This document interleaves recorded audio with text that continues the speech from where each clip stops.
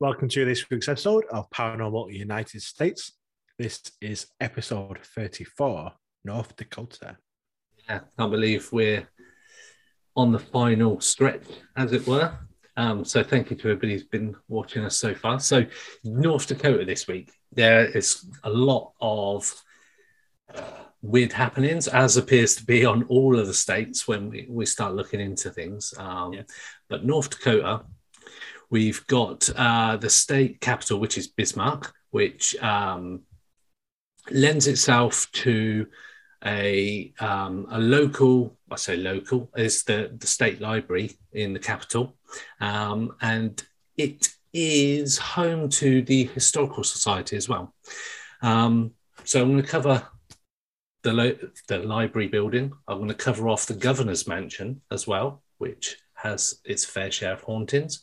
And I'm also going to talk about something that we don't normally talk about, sanitariums and hospitals, as seems to be quite a popular place for the undead to be frequenting. So Yeah, it does.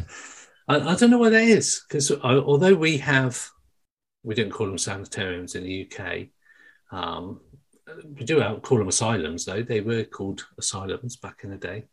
I think there's a couple of old ones that are haunted that people go to. Newsham asylum, a hospital. Yeah, it's just hospitals now, isn't it? Yeah. I don't think asylum's very politically correct anymore, but sanitarium's what the Americans call it. So I'll go back to the library building first of all in Bismarck. So some of it starts around July 72. Former superintendent of the Historical Society, a guy called James Sperry, was working late one night, and it was around 9 p.m. He was in his second floor office with his dog called Shadow, bit of a weird nighttime name, keeping him company. So he took a break. He and his dog went down to the first floor or ground floor in the UK to talk to one of the society archivists, Frank Visreich, who was working late that night. Shadow suddenly started to growl and ran down the hall, straight down the stairs into a darkened basement. Seconds later, one very scared Shadow bolted up the stairs and down the hall with his tail between his legs. Wow. They never found out exactly what he saw. But I know with my dogs, if they're coming back with the tail between their legs, they've been pretty scared by something. Yeah, that's creepy. Yeah. And it was down into the basement, which, as you know, in all horror films, in like The Conjuring, if you've ever watched Hell House LLC, the basement is never a good place to go. Nothing good ever comes of the basement. So also, my basement's scary enough as well. And we've spoken about your basement as well, haven't we? So, yeah, as I say, nothing good comes from a basement. So also one night, James also took the elevator to the basement. He saw a man with a white shirt walk into a storage area that only had one entrance. He followed the man into the storage area, turned right, turned on the light, and no one was there. So who did he follow? Spooky. Then working one night late on New Year's Eve in 1969, Frank Visreich all of a sudden was overwhelmed with the feeling that he should leave the building quickly, which he did without wasting any time. Nothing strange particularly happened, but it was the sense of unease that caused him to just go, you know what, I need to leave. And we know that feeling. We've had that feeling many times. Feeling well. And yeah, once you get that feeling, it's kind of, we've got to go. We've got to go. Yeah. So going back a little bit further in time into 1967, another archivist by the name of Lies Van Teen was working overtime with a fellow colleague, a guy called Craig Gannon. All of the other employees had left for the day. And while Lies was working in the sub-basements again, he heard a voice call his name. It said, "Come here, Lies." So this guy wandered through the stacks, expecting to find his colleague Craig. Imagine his surprise when he found Craig 2 floors up in the building, and it wasn't Craig who was calling his name. I'm not being funny. I would never go to that basement ever again. That's not my kind of place. No, Very it's weird. something knows your name. It's yeah. As soon as they start talking your name out there, it always reminds me. Whenever we talk about basements and such like, there's the opening scene in the original Ghostbusters from like 1984, where the woman's in the library and the book, she walks past and the book just sort of floats behind her head across to the other side of the library sort of bookcase. I don't know if you remember that. You're maybe a bit young for that. But I remember watching it at cinema, and this old lady just walks through this basement and a book just floats from one side of the bookshelf to the other behind her head. And yeah, that's the image I get in my head every time we talk basements. No. So moving on from the library, we go to the former governor's mansion.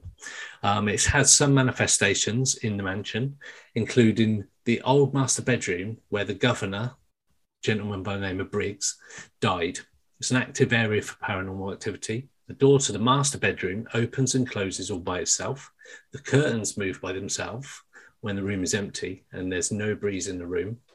Closet doors in the bedroom open and close by themselves, and these doors are massive and heavy. Footsteps are also heard on the staircases.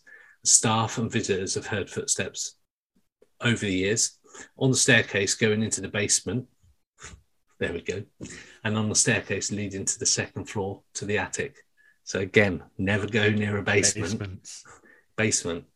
We could do an episode on basements, probably. Haunted basements. Basements in North Dakota, by the sounds of it. Yeah, it does seem like it's quite a weird place for that. So moving on from the former government's mansion, we go to the North Dakota Sanitarium. And it, cool. As all the other sanitariums are that we've spoken about and all the mental hospitals and asylums, it's been voted amongst the most haunted places in the nation. They've all got that tag. But there's no doubt about it. North Dakota can and does appear to be quite a spooky place. This is North Dakota's most notorious haunted spot. It's been investigated by and featured on popular shows like Ghost Adventures. So Zach's been there with his crew. It's considered the one of the most haunted spots, not just in this state, but in the entire country. It's called San Haven Sanatorium, which you'll now be seeing a picture of. It's also known as the State Sanitarium, and it's located far north near Dunseith, North Dakota, and has long since been abandoned and continues to get further dilapidated over the years. It's just completely abandoned. It's run down. Nobody does that. So you'll be seeing on the screen now some of the pictures of it all abandoned and dilapidated. And it was built in 1909 for tuberculosis patients. And as that endemic died out, it was used as a place to house patients from the former North Dakota Institute for the Feeble-Minded. And I don't think you can use that kind of phrase anymore. No, there seems to be a lot of these places where they became TB hospitals and then became like mental hospitals and stuff. Yeah. Is quite interesting. Yeah, and I think some of the people probably stayed on as patients because I don't know how they were treated back then. I'm pretty sure it wasn't like kind of private or NHS hospitals that we get nowadays. I don't think it was a place you really wanted to go to. I mean, I've seen films like One Flew Over the Cuckoo's Nest, those kind of films, which I know is fiction, but they do electric shock therapy, all that kind of frontal lobotomies, horrible stuff. So this was the North Dakota Institution for the Feeble-Minded, so mental asylum, hospital, whatever you want to call it. It saw hundreds of patients over the years of its operation until it was shuttered due to health concerns over those who are being kept there, as we've just discussed, which has indicated a fairly dark, disturbing history of the place. It's been strongly considered haunted by many people. Those that visit it report tons of unusual activity, most believed to be paranormal, because as we know in the UFO and paranormal field, there's like the paranormal version of what's happening. There is quite often a normal version of what's happening. It's like a bit more mundane. Yeah. But there are apparitions, there are noises like baby cries coming, and I don't know how you can class some of that as normal. It is currently a private property, so you can't go and sort of trespass on there. And as you can see, these images that I'm posting up and you can see on the video now are chilling, to say the least, especially when you hear all the accounts of the spooky encounters there. People especially mention the 5th floor of the building being extra eerie. There are multiple urban...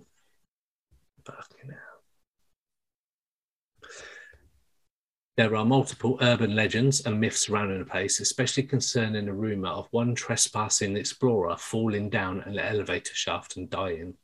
Wow. So it's not only people that resided there, it's people trespassing and falling down. Wow. And the 5th floor, what that's like, the 4th floor in the UK. So that's twice as high as a house, falling down. It's not a nice place. I suppose your only saving grace is that you were in a hospital when you died, I suppose. The property continues to fall into disrepair as time goes on, but spirits that seem to suffer from tuberculosis or misunderstood mental illnesses, because back then there's a lot of things that they didn't understand back then. So those kind of residents may still sort of be part of the fabric of the building. And it's no surprise that this place has been built into a reputation of being haunted. As I mentioned, it is private property, and due to the neglected nature of the buildings, people shouldn't be going in there. And looking at the photos that you've seen, I probably wouldn't go myself. But that is... Stay away from the elevator shaft as well. Stay away from the elevator. Stay away from any kind of basement in North Dakota. I think if somebody said, do you want to go to a sanitarium? They've got a basement. Well, no thanks. That's 2 no's from me.